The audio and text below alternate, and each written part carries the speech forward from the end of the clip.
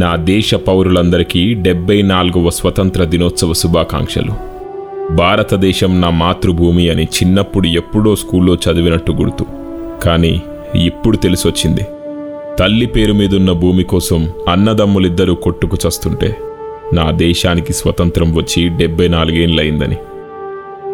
పంజాబ్, సింధ్, గుజరాత్, మరాఠా అని గర్వంగా ఉచ్చరించేటప్పుడు అనుకోలే, ఈ దేశంలో కులం, మతం, ప్రాంతం కోసం ప్రాణాలు కూడా పనంగా పెట్టి యుద్ధానికి ఏమాత్రం తీసిపోని విధంగా కల్లోలం సృష్టించగల మనుషులున్న నా దేశానికి స్వతంత్రం వచ్చి 74 ఏళ్ళయిందని.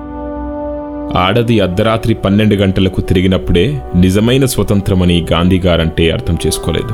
కానీ ఇప్పుడు అర్థమైంది, ఒక ఆడది ఒంటరిగా రాత్రి 9 గంటలకు బయట తిరిగినా మానభంగాలు చేసే మృగాలున్న నా దేశానికి స్వతంత్రం వచ్చి 74 ఏళ్ళయిందని.